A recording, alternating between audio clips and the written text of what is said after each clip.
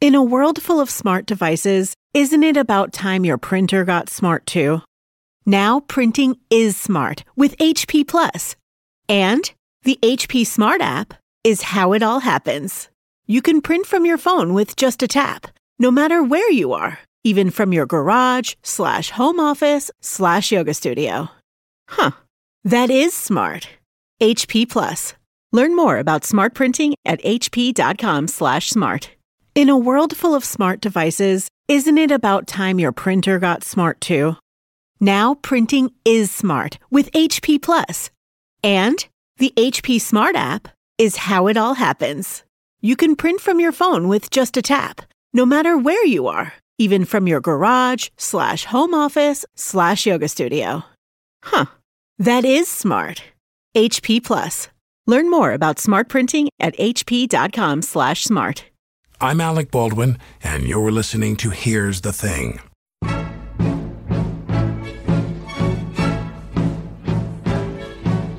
Don't tell me not to live, just sit and putter. There really are no words to describe the talent, the career, the woman that is Barbra Streisand. Streisand burst on the scene in 1964 with Funny Girl on Broadway.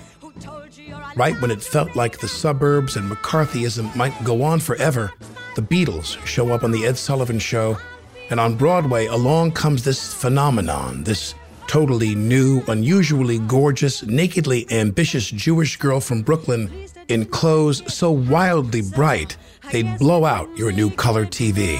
Whether I'm the rose of sheer perfection, a freckle on the nose of life's complexion. She kept her name. She kept her nose. She kept that accent. She could not be more different from what WASP culture told women they should be. New York is just full of unusual and interesting girls who are starting out in show business, but few of them have the style as early as this young lady. She's 19 years old. Her name is Barbra Streisand. And then she gets on stage. She's grounded, she's powerful, and she's got the greatest voice America has ever heard. River wider than a mile. Over the following years, we also learn she's a great actress. Here she is trying to win Redford's love in The Way We Were. Sure, I make waves. I mean, you have to, and I'll keep making them until you're every wonderful thing you should be and will be. You'll never find anyone as good for you as I am, to believe in you as much as I do or love you as much. I know that. Well, then why? Streisand develops a reputation for being difficult and for being a bit of a recluse. She gets married, divorced, has a kid, but all the while she just keeps getting better and more famous until she's this unique character in American culture, a megastar on her own terms. Since we first met in 1990, we become friends. We talked at her home in Southern California. By the way, Stella, do me a favor. Take the clock and make sure it works, like it needs batteries or wound or... Okay. Okay? Thank you so much. You walk around the house and you have you're just making lists. That just goes, you're making lists. How is this not taken care of? You see, to work for somebody like you or me, you have to understand the artist's temperament. People don't see that the time is wrong. Well, I wasn't going to start with this, no, but I'll ask you. But I'll ask you, because that instinctive eye for detail and just thinking all the time about, I want this, I want this, I want this, is that what naturally propelled you into directing films? Well, that, yes, that, and also it was something that happened during The Way We Were, where two scenes were cut out that were intrinsic to the value of the story. And it made me so crazy that they couldn't see that. That propelled you into directing films? That propelled me into it. I couldn't understand it. And it's hard to quarrel with a hit movie. I don't know if it was a hit at the time, tell you the truth. It's grown to Let's be a say hit. it was. I don't know. Warren Beatty said to me once, he said, until you take ultimate responsibility and you're willing to direct the movie, you're going to be constantly frustrated. He said, you must consider that if you don't have a... It was so delicious. And it's like, when you finally have the power to control your work, you get very humble, in a sense. It's like, I wanted to give power away to other people as well. I would say to my stand-in, you run that course with the cameraman. This is the shot, but I want you to be able to tell me where to stand. In other words, it's a feeling of such gratitude where you never have to raise your voice because everybody's finally listening. You don't have to get angry about anything. They weren't listening before? Sometimes? Well, sometimes when I would say things as just an actress, like this is what I'm telling you, this story of the way we were, it went on deaf ears. They didn't agree with me, whatever. But when you see something so clearly that's wrong to me or what could be right. See, I had such a great time directing Yentl because I did it in England and in Czechoslovakia. In England, they're not afraid of women, powerful women, strong women, because they had a queen, they have a queen, and at the time they had the prime minister who was Margaret Thatcher. So I was shocked at the respect that I had as a first-time director. Couldn't believe it. And the crew was so kind and just, it was the most wonderful experience, I must say. And even the Czechoslovakian government was wonderful to me because I needed Jews to be in the synagogue and pray and so forth. And, it was during communist times. And they went to the Jewish community, thank God, and had them come. So I didn't have to teach them how to be Jewish, how to pray. They gave you some real Jews. Real Jews. Yeah, it wasn't Italians dressed as Jews, like in New York. Where they have to say, well, how do you stand in a synagogue and how do you pray? And it was wonderful. And also, when you have extras in Czechoslovakia then, they didn't give them lunch. So the people would come with like bags of their lunch, which broke my heart. So I would, give them our food, which we never had vegetables. We had to send to London or France or Italy to get vegetables because, their food diet was like hot chocolate. I loved it, of course, bread and butter and hot chocolate in the morning with whipped cream on it. Those are my kids. Yes, I was in heaven.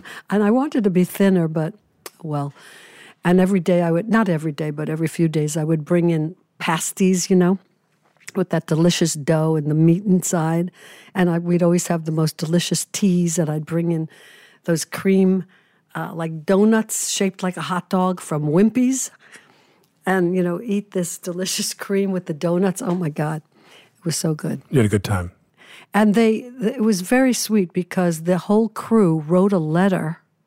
That's one of my prized possessions, I must say. And they wrote this letter to the newspapers. And it said that, Miss Streisand, something like Miss Streisand never raises her voice and has a smile for us every day. And it's like not the stories we've heard about her. And no newspaper would publish it. But it figures. It's like Hillary Clinton. As you said, the upside of that experience with Yentl was working in a culture where the power of women was just accepted. And I'm crestfallen, to say the least, about what happened here, not just because this guy won, but I really do think misogyny and in rejection of women in power. 1984, I did get some sort of award from Women in Film, directing Yentl, and a lot of my speech was about women against women. Because the reviews of Yentl from women were vicious. In other words, they didn't even talk about this celebration of womanhood, that a woman could not only, make dinner and have babies, but she could have an intellect. She could want to study, be something more than... Do what men do. Huh? Do what men do. Do what men do, just equality, So to read a review that said she wore a in the New York Times, she wore a designer yarmulke. Now every piece of clothing in that movie was authentic. That same year, there was the film directed by Ingmar Bergman, Fanny and Alexander. They wore the same yarmulke, but nobody attacked that film. I love detail. So I would, for years, I would do research about Polish Jews, about these Jews, that Jews, everything, the YIVO Institute in New York, talking to scholars, studying Talmud, just to bring that, because I do believe that when you study like that and do the research, you don't have to act that. It's like the camera picks up the truth, even just behind your eyes, in the sound of your voice, whatever it is. Mine, I had this wonderful shot, I thought, as it cuts from a chicken coop to me sitting behind the bars up, separated from the men in a shul. And that shot was attacked by this woman critic. Janet Maslin, her name was. Now, she could attack my lip sync, because that's true. I'm a terrible lip syncer. I can't do it because when I did movies like Funny Girl or Hello, Dolly, they record the soundtrack 3 months before you shoot. And I have to be in the moment as an actor. I don't know how I'm going to feel when I actually perform it. So that's why when I did the movie Star is Born, it's all real. It's all, I had a You don't truck. want to replicate. I did not want, I needed to be free to be in the moment, so we recorded on the spot. What do you call that? Live. It was all live. And then what I would do is, because I had final cut on that movie, I could control those things. We would shoot the close-ups first, so where the performance really counted. And then I would just choose it right on the spot. Okay, and I would do about 1 to 4 takes. All these stories about me, like I do millions of takes, most of them are false. And so let's say I would take 3, and then move the cameras back to do the wider shots. And match to that take. It, because you didn't have to see me close, not doing the lip sync good. I did a documentary film about Cannes. It's ostensibly about Cannes. And Ryan Gosling, we corner him at a hotel here. Yeah, I think I saw it. This thing called Seduced and Abandoned. And we get Gosling at the Beverly Hills Hotel, or the Bel Air Hotel, I should say. Anyway, long story short is he has this beautiful explication of how agonizing it is to shoot films, and just in that kind of Arthur Murray by numbers way we have to shoot a match to this and match to this. Yeah. It can't be fresh, and it's painful. No, and that's why I love long takes, because I think I'm from the theater, and where you had to do a whole show, right? So I don't like pieces. I mean, the fun of directing to me is designing the shot, the camera, accommodating the actors. So the actors, there's a lot of scenes in Yentl that you can see like this. They're all in one move, practically. In other words, we come in through a door, and I'm in the foreground, let's say, but he who's following me, my lead actor, who was Mandy Patinkin at the time, and he still is, but, we see him standing there, and then he comes forward, and I sit down. He's standing up, but the camera never moved. But you see everything. Then the camera moves as we're together, but it doesn't cut. And then he has, when he leaves me, you see him go out the door, he slams the door, and the camera moves in a little bit as I'm thinking about it. That's the scene. But what's fun about that is that we're all on our toes. You can't make a mistake. In most of these shots that I do that, there's no coverage. Like Woody. Huh? Is that right? Woody and Scorsese, the greatest films, there's very little coverage. The actors play the scene in the frame. They really play it. That's right.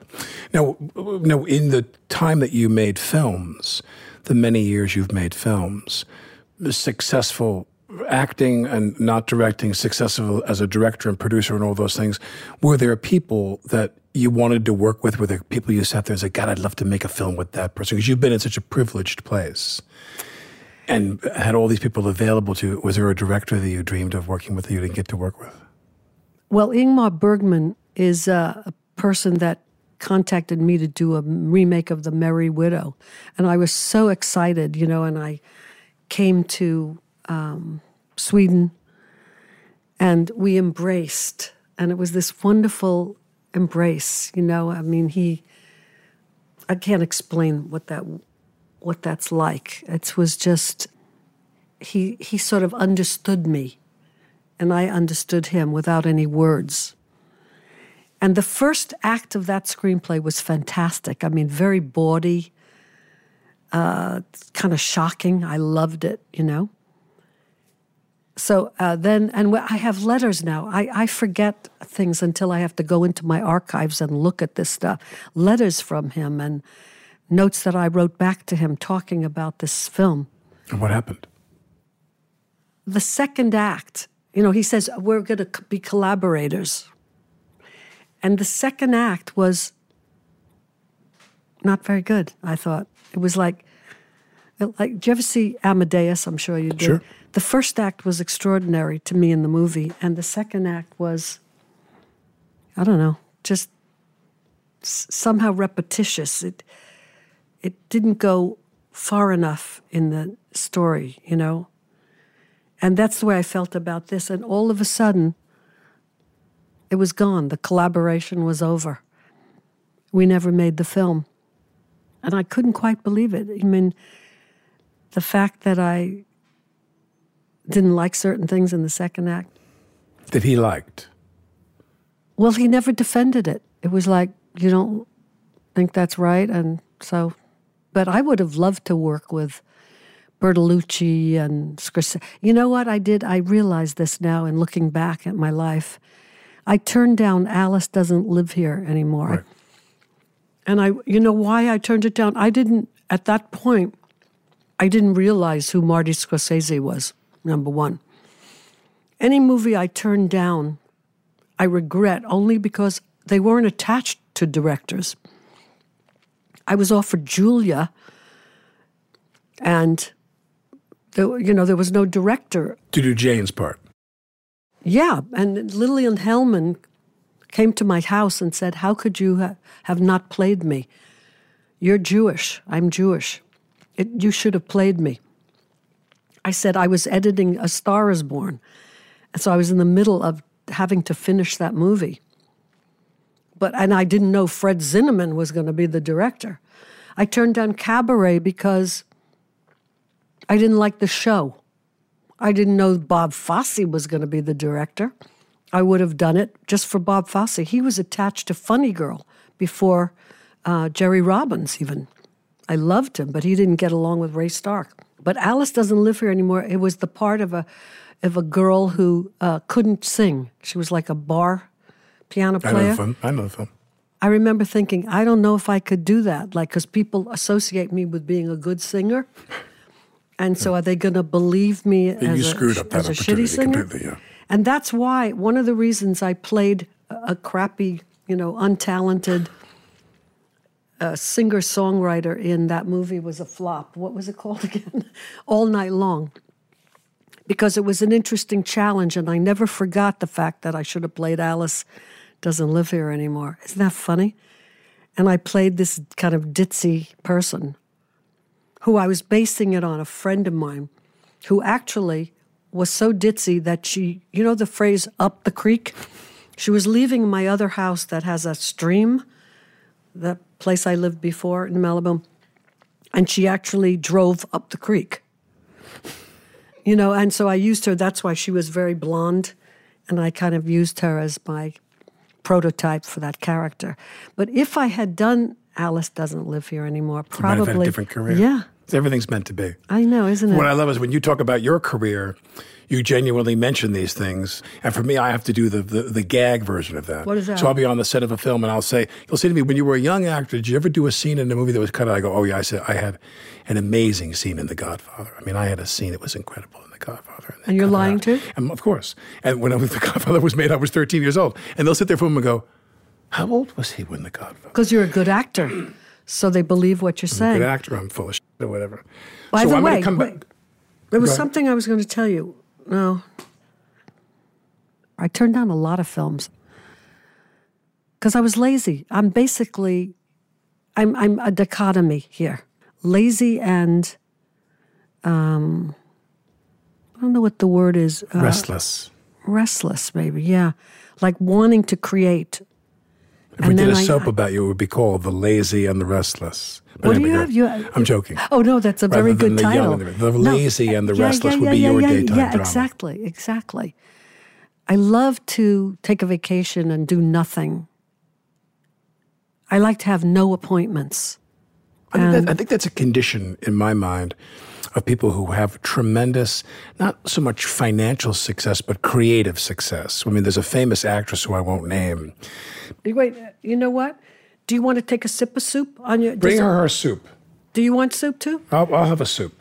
I mean, who am I to say no? Well, I mean, this is a. I'm podcast, Irish. It's bad right? luck to say no to soup. Is that right? In Ireland. Oh dear. I just made that up. Oh, just put that over here. Oh, see, I just brought this table from the back. Oh, that's good. Yeah. And we need another table maybe over here. Because this is miso soup. Don't worry about me. I'm great. I mean, in other words, people know we eat. Right. Right? So if they hear a sound, it's okay? Good. Because I always like to eat. Cut out the eating. Oh, really? No, you won't. That is delicious, isn't it? And healthy. What were we talking about? Restless and lazy.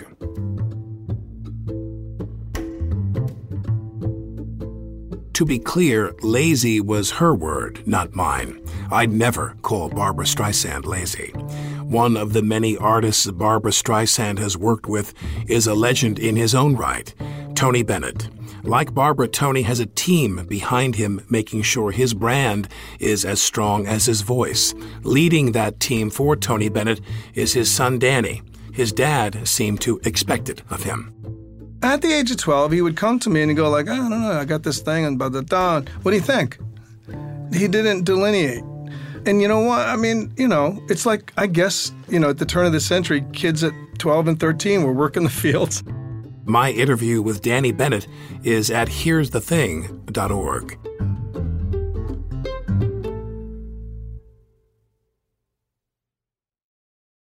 Hi, I'm Alec Baldwin. Don't you think it's cool to care? Carrie Yuma knows fast fashion's not sustainable and decided to spin that conscious mindset to create high-quality, low-impact sneakers. Their best-selling Aka style is the perfect, durable sneaker for dressing up or down, pairing a fresh look with broken-in level comfort. Aka is made with organic cotton canvas and ethically sourced rubber, and every pair comes with Carrie Yuma's signature cork and Momona oil insoles. Aka's already found its way into my summer shoe rotation. Find your pair and choose from a range of bold and beautiful colors. Right now, there's 15% off at cariuma.com/Alec.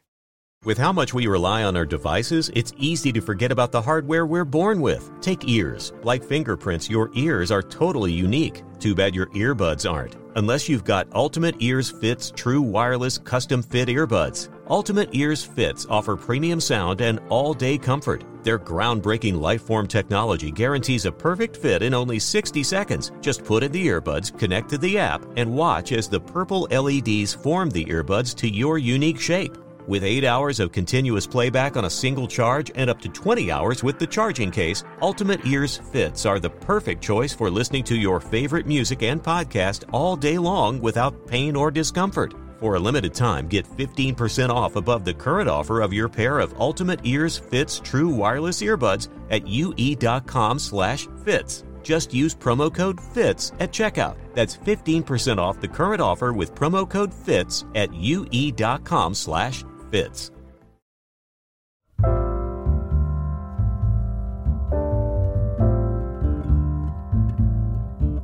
This is Alec Baldwin, and you're listening to Here's the Thing.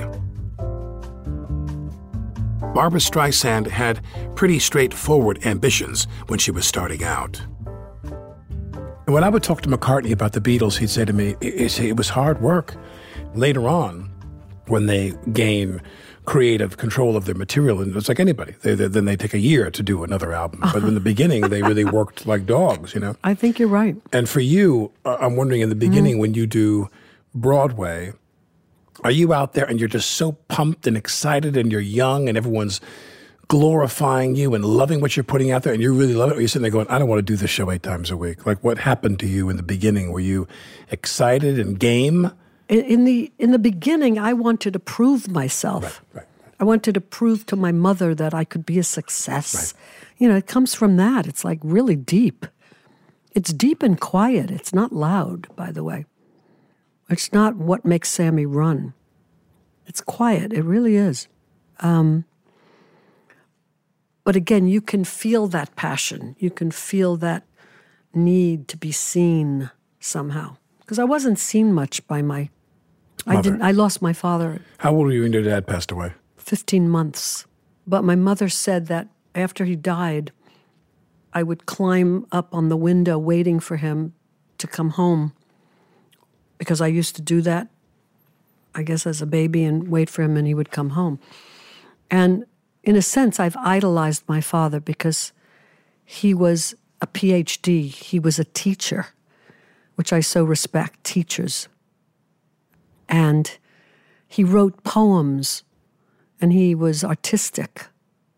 And he was an athlete as well as a debater, you know, and he was in part of French dramatics and English literature. And I didn't read his thesis till many years later, because me as an actress, when I was 16, I was fascinated by Eleanor Adusa and Sarah Bernhardt, wanting to be an actress.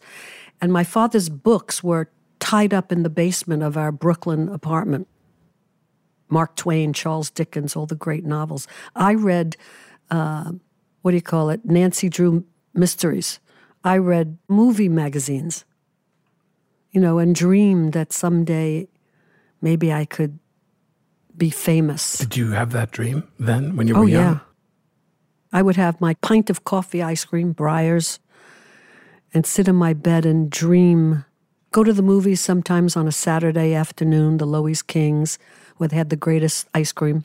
And we also, well, yeah. No, you're like me. Somebody will say, what was the best part of the summer? I'd say, well, there's this restaurant that has the best coffee ice cream with chocolate-covered hazelnuts in it. Mm-hmm. But watching who on screen, if to the extent you want to say or recall, somebody you watch movies and go, yeah, that's it. I'm going to do something like that. Not Doris Day. I mean, who was somebody? No, it was, well, I loved Marjorie Morningstar because I knew the summer places where I was sent to camp in the Catskills, or my mother and stepfather. When they came to visit me, I didn't know my mother was married. And I said, I'm going home from here. What do you mean you didn't know your mother got married? She never told me. So he was a boyfriend for a while? I guess. He was around? No, I never met him before. But How when old I were you? insisted, see, I was a strong kid. So my mother came to visit me with this stranger, and I said, I'm going home. I'm not staying here another day longer, so we have to pack me up. I think I was 7.5, maybe. So for a long time of your youth, you were raised by him. He was on the scene. Oh, yeah. When you I go home, then he's in your life. He's in my life, this stranger. How did he handle you? Didn't like me. He didn't like you. Why? Because you weren't quiet? Because you had an opinion? That's exactly right. Was the connection with him, such as it was, because the connection with your mother also was a bit thinner than you might have liked compared to your feelings for your father? I grew up in a house where my dad was my idol. I idolized my dad. And my mom, my older sister and I, we were her lieutenants. Chores. Mm-hmm. And your mom didn't push him or cajole him or try to get him to... Never. Your relationship with your mom was a little less than it was your feeling toward your father. Well... Or were you head over heels in love with your mother? No. I felt that she didn't know me. She didn't know.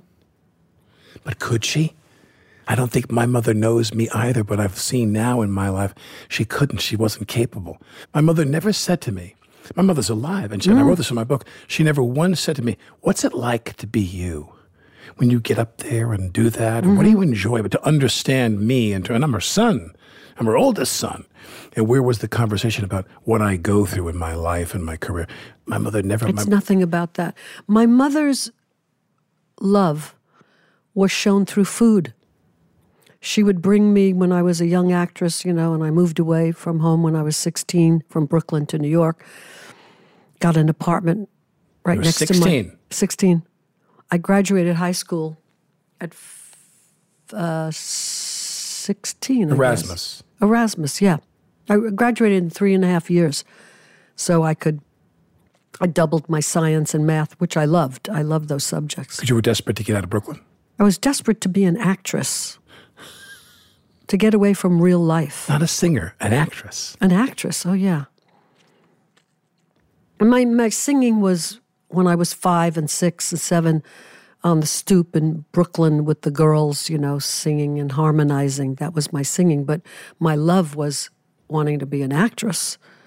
And so that's when I went to the library, the 42nd Street Library, and read the plays of these great actresses, and I wanted to be a classical actress. So part of me still feels like a failure.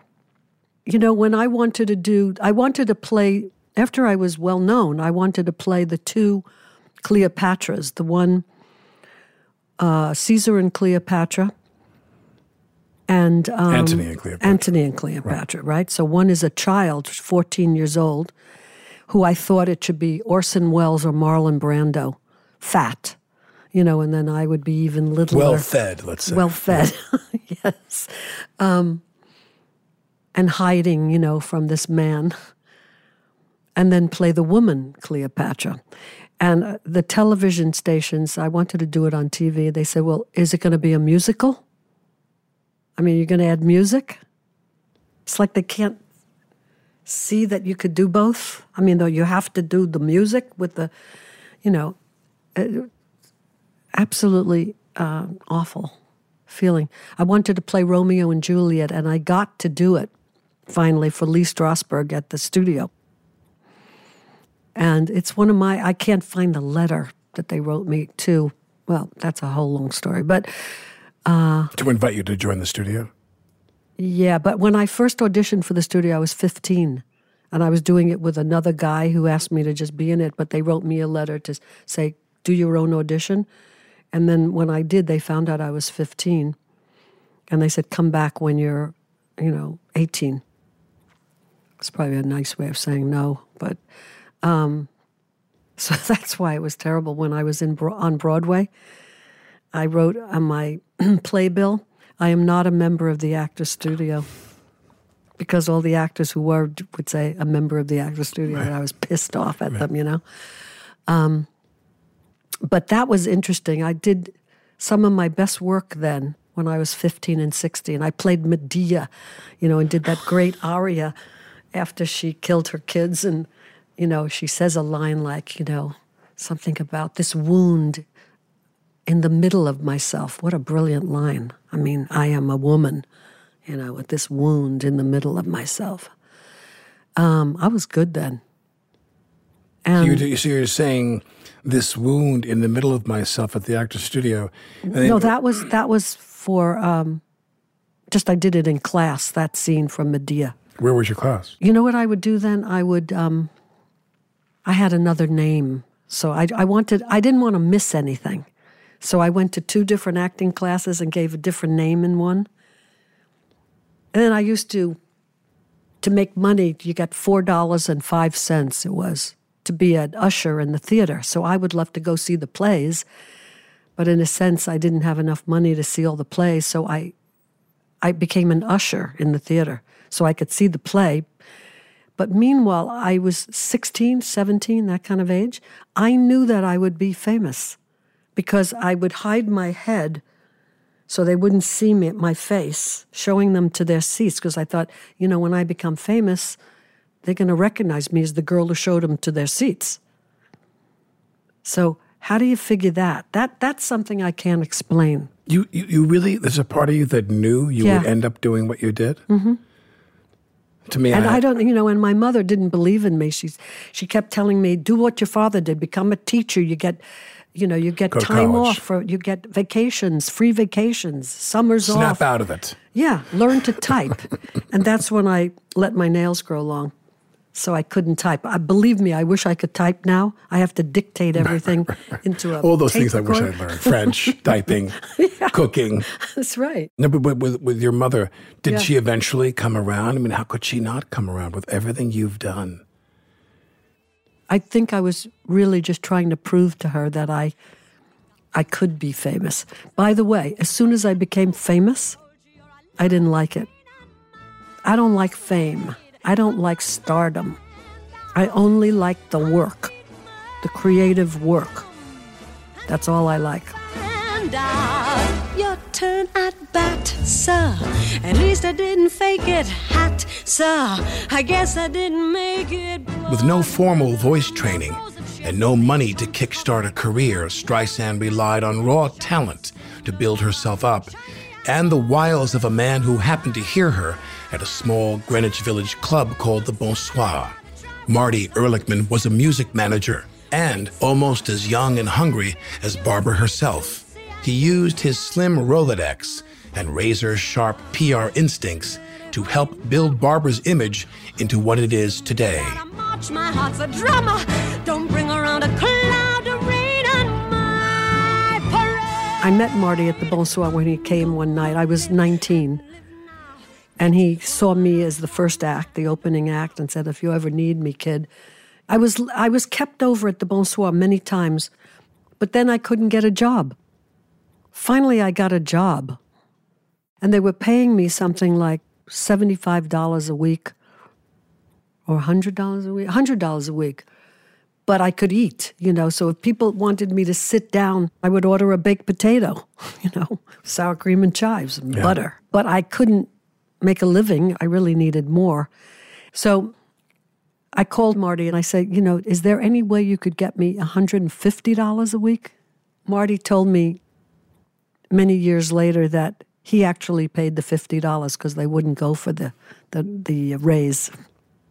He loved And you. that's why he's such a great person. Great invested soul. in you. He invested in me, yeah. You've been with him now for how long? It's like, Well, we separated for a while, for a few years. why? He didn't get along with the man in my life at the time was John Peters. I've heard this story before. Yeah, something like that. But then, believe me, we got back as soon as I could. So that period is over 50 years. But if you take out the... What does he do for you now? What does he provide Marty? for you? And what does he provide for you now? You trust him? Everything. What? He reads scripts, and he's my full-on manager. Today is his birthday, by the way. He's 88 years old. Happy birthday, Marty Ehrlichman. I was watching these, not just old Cavett shows where famous actors would come on. Is it a spring roll? Is it meat? I think this one is vegetarian.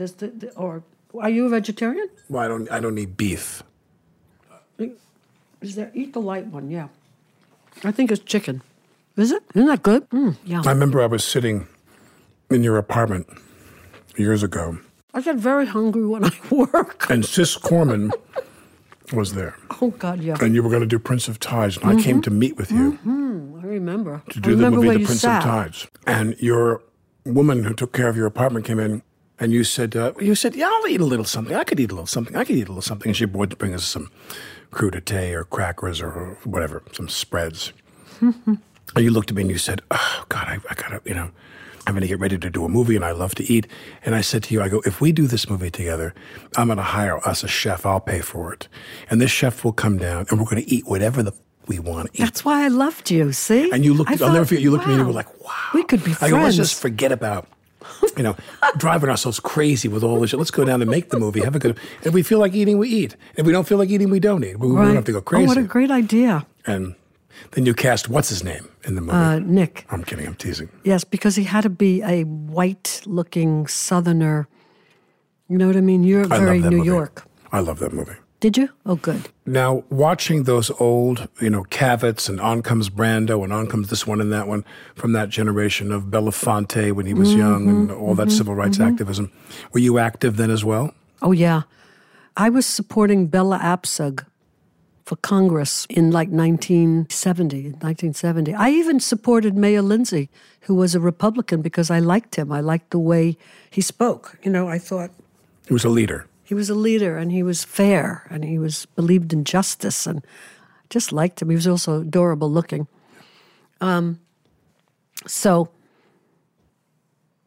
It's like, what happened when I sang in Houston, by the way, before the storm? I invited the Bushes, President H.W. Bush,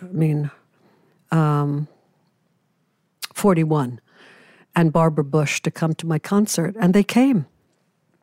And I gave him socks because I heard he collects socks, and they came backstage, and she brought me a pin, and I gave her something, and they were just so lovely. He had dignity. He had great dignity. And she was an advocate for women's rights. I like good people. That's why I can't quite understand what's happened to this country. And it goes back to women, too, women against women. Yesterday, I was watching Hillary being interviewed by somebody, and the first question was so rude by the woman. Well, how do you know that the Democrats even want you around? When she was running, there were 3 women who interviewed her as well. And they were the faces scrunched up, on television going, well, so are you trustworthy or are you not trustworthy? They were like shockingly rude attitudes. And I told her chief of staff, I think you should be interviewed by men. They're going to be nicer to her than the women. 53% of white women voted for Donald Trump. Now, how do you figure that? I saw her on The View this morning, and I think I would have said, if he was in my space like that, I don't think you have to call him a creep, but you could say, you're going to get your own time. They're going to ask you a question, and would you like me to stand behind you in the shot? I don't think so. Yeah. So if you don't mind, can you move out of the space? I always say to myself, if she did that to him, I use that phrase and append it to a lot of things. If she had done that to him, if she had said that about him. Right. So you sing at Clinton's inauguration. You're close to Clinton, the old Clinton years in the 90s. They were great. And they were great. God, they were great.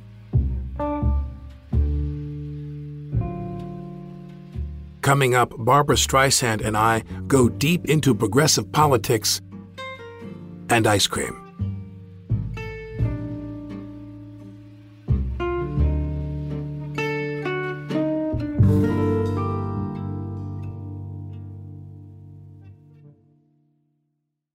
Look, staying healthy isn't easy. Watching your diet, hitting the gym, avoiding stress. But a good night's rest helps boost your overall health and wellness. And it couldn't be easier. The new Sleep Number 360 Smart Bed is the only bed that effortlessly adjusts and responds to both of you. The result? You wake up ready for anything. Proven quality sleep is life-changing sleep. During our lowest prices of the season, the new Queen Sleep Number 360 C2 Smart Bed is only $8.99. Only for a limited time. To learn more, go to sleepnumber.com. This episode is brought to you by HP Instant Ink. No one is reading your mind, but HP Instant Ink knows when your printer is running low and sends you new cartridges, so you never have to think about ink. Save up to 50%. You'll pay less than $5 a month for ink and never run out again. Find out if your printer is eligible and enroll today at hpinstantink.com. Conditions apply. For details, visit hp.com/instantink Spotify.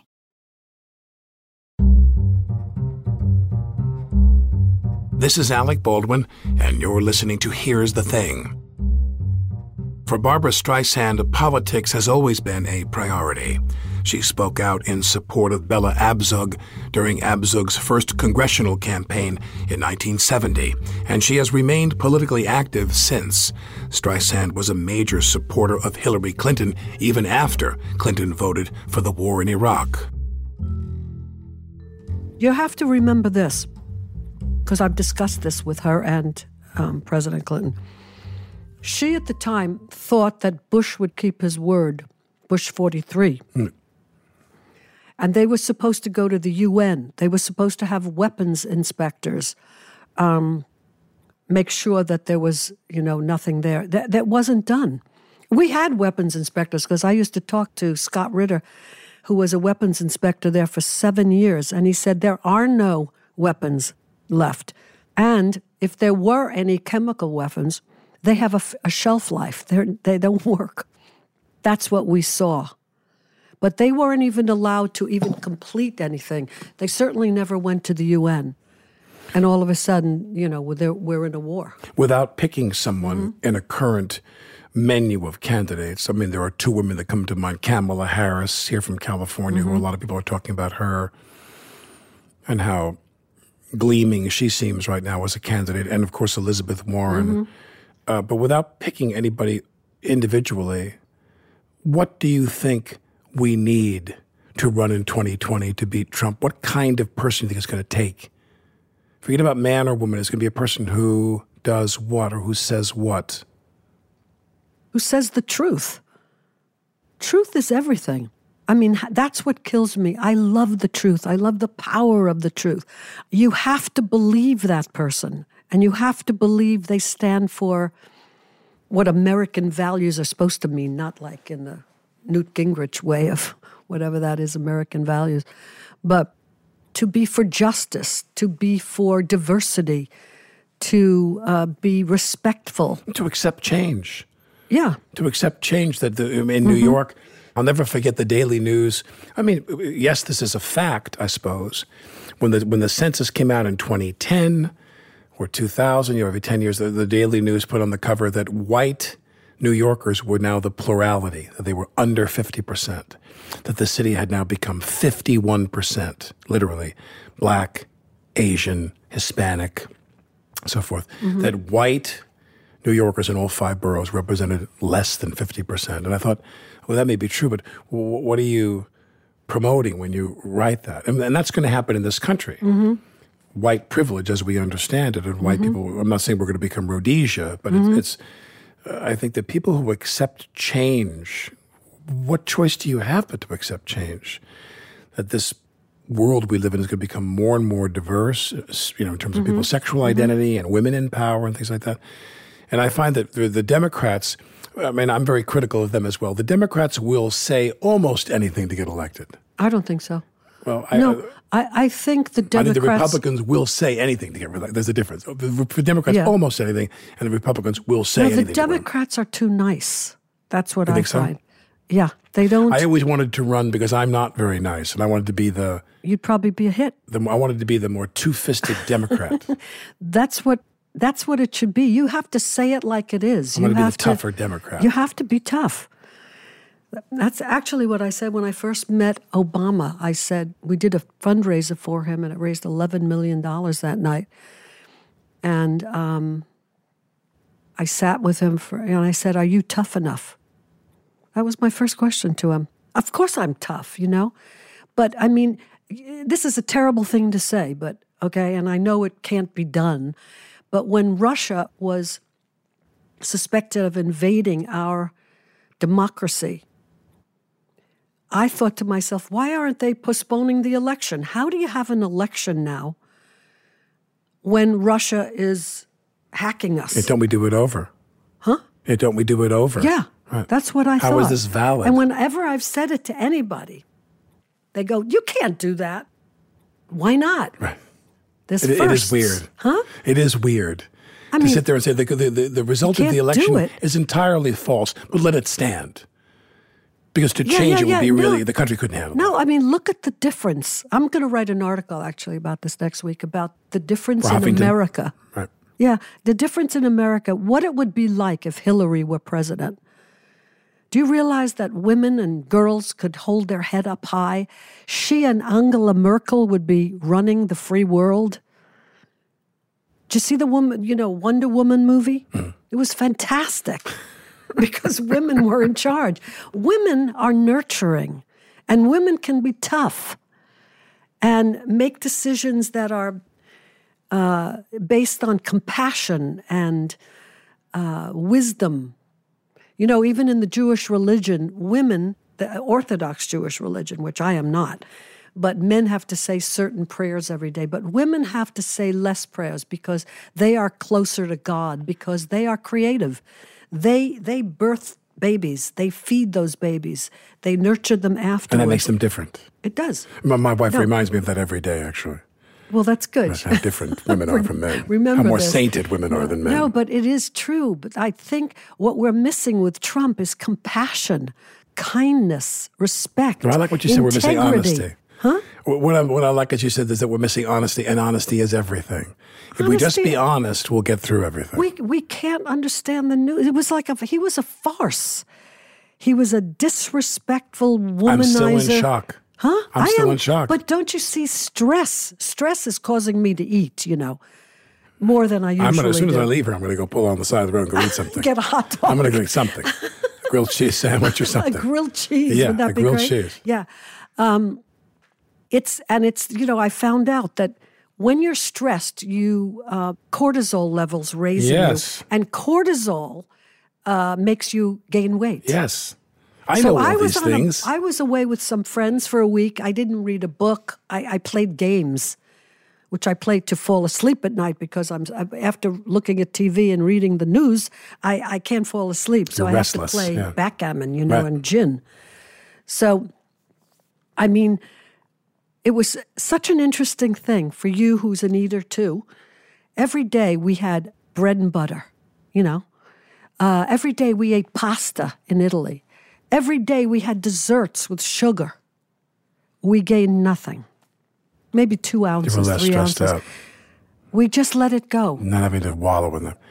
I'll never forget Kathleen Turner. She said this on this show. She was one of my first guests. Mm-hmm.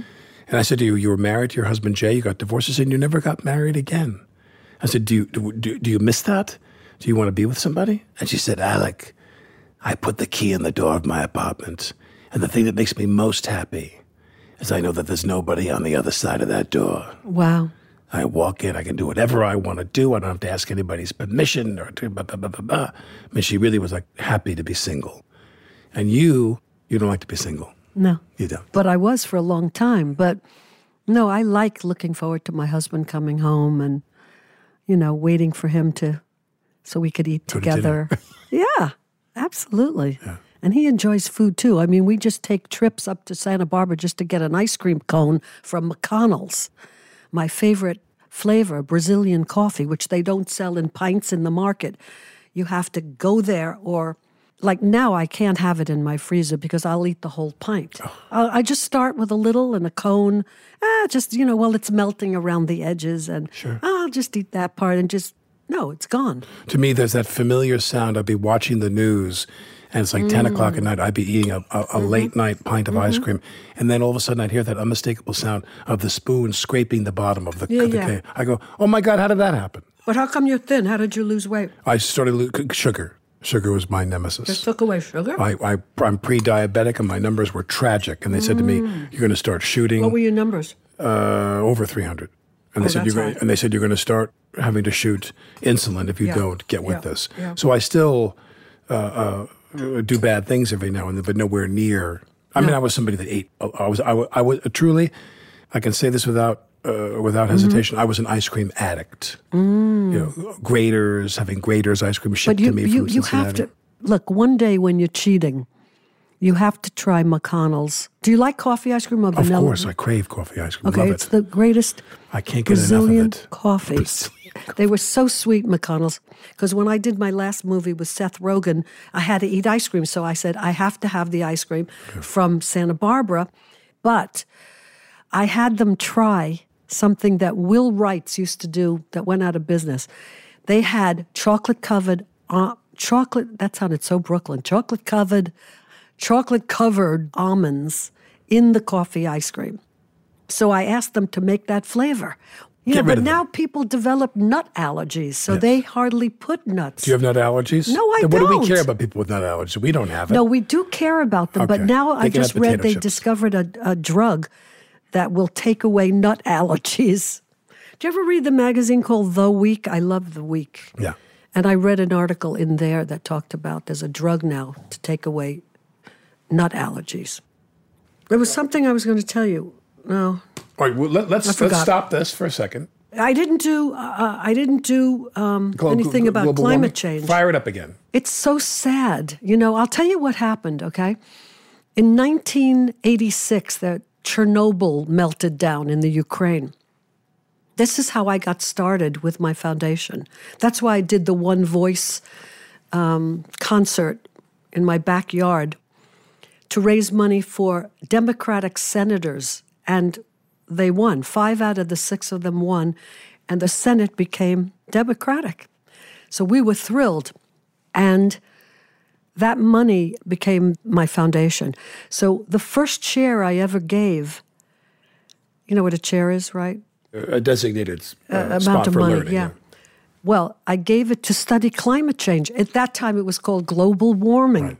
But when I heard these stories about the earth warming, it frightened me so that's why I started my foundation.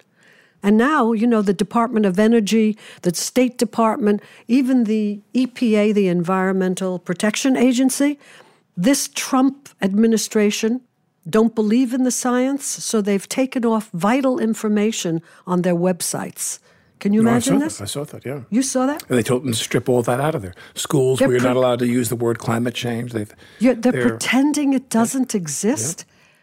Well, we better go to the moon or figure out where to live, because you can't live like this. It may be too late. The streets. Hopefully it's not. I know, but that gives no hope to anybody. Right. But the streets in Miami, the water's coming up through the sewers. I mean, please, why can't people? That's why I said and more to come. People can do something about it, because people in numbers like these marches are very powerful. Write your congressman, call your congressman, write the White House, stand outside in the front, march doing something about climate change. My last question for you before I get into trouble, because I want to take you to dinner and have that McConnell's waiting if you want to come back. Right now. I will. And that is, when you sing, people hear your voice and that melts them. It really gets to them. You're the greatest female vocalist of all time. Oh, you're so sweet. I don't know. There's other about women that. who I love. I'm not dismissing them, but you're the greatest female vocalist ever. What a compliment. And when you go into the studio, when you go to record, I'm assuming there's a passion, there's a connection, there's a soul. I love recording because it's private.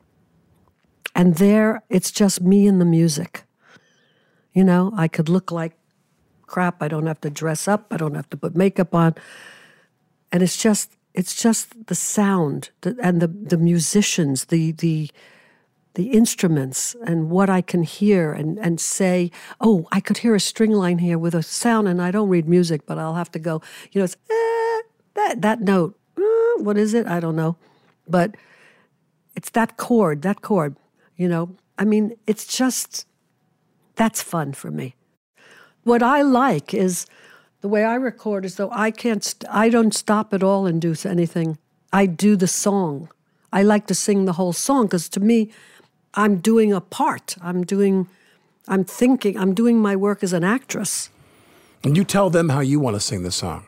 Yeah. Like, for example, like Zen of Bennett, there's that wonderful moment in Zen of Bennett when Tony's with those two guys and they play the song. There's that wonderful moment in the film and he sings the song and Tony goes, no, I want you to do it slower. Slow it down, do it slower. And they slow it down. He goes, no, slower. I want you to slow it down and do it slower. Really slow. And they play it slow and they're looking at each other like, I don't think we should play this song. And so he's like, yeah, I really want you to do it slow, like really slow it down. Like, he knows. Of course. How he wants to. He sang with me here, right in this room. We did our duet here together, me and Tony, right? Does singing make you happy that you can do that? Yeah. It does. I can hear things that I thought, oh, shoot, I should have done that over, or is that the right take? I mean, whatever. But no, I liked when we put out a new album and Sirius Radio plays my songs 24 hours a day, and I happen to have the radio on. I think that was good. I want to say I love you. I love you, too. And you're the greatest. The more I live, the more I learn. The more I learn, the more I realize the step I take, Papa, I've a voice now. Each page I turn, Papa, I've a choice now. Each mile I travel only means the more I have to go. What's wrong with wanting more? If you can fly, then soar. With all there is, why settle for just a piece of sky?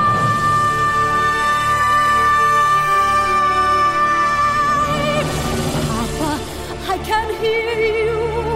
Papa, I can see you.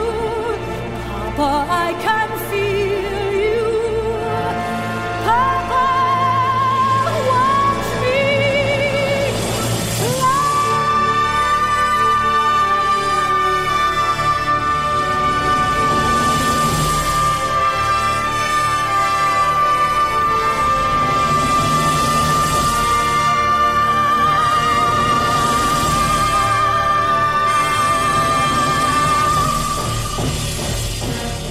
Here's the Thing is produced by Emily Botine, Adam Teicholz, Kathy Russo, Casey Bader, Zach McNeese, Joe Plord, Vahan Baladouni, and Ed Haber. This is Alec Baldwin, and you're listening to Here's the Thing.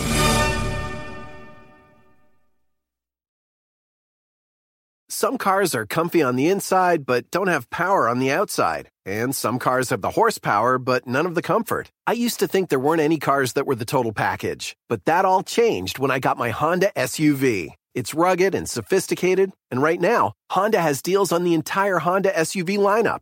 CR-V, HR-V, Pilot, Passport, you name it. So if you're looking for a car that's the total package, the only place you'll find it is at your local Honda dealer. Hurry before they're all gone. If you ever listen and wonder, who recorded this? A lot of people have looked, and it's really still not clear. And why? There were over 700 unmarked cassettes and reels. Why bother recording something at all? I wasn't sure if anybody was listening. Or was this recorded?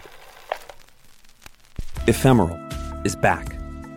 Listen and subscribe to Ephemeral now on the iHeartRadio app, Apple Podcasts, or wherever you find your favorite shows. And learn more at ephemeral.show.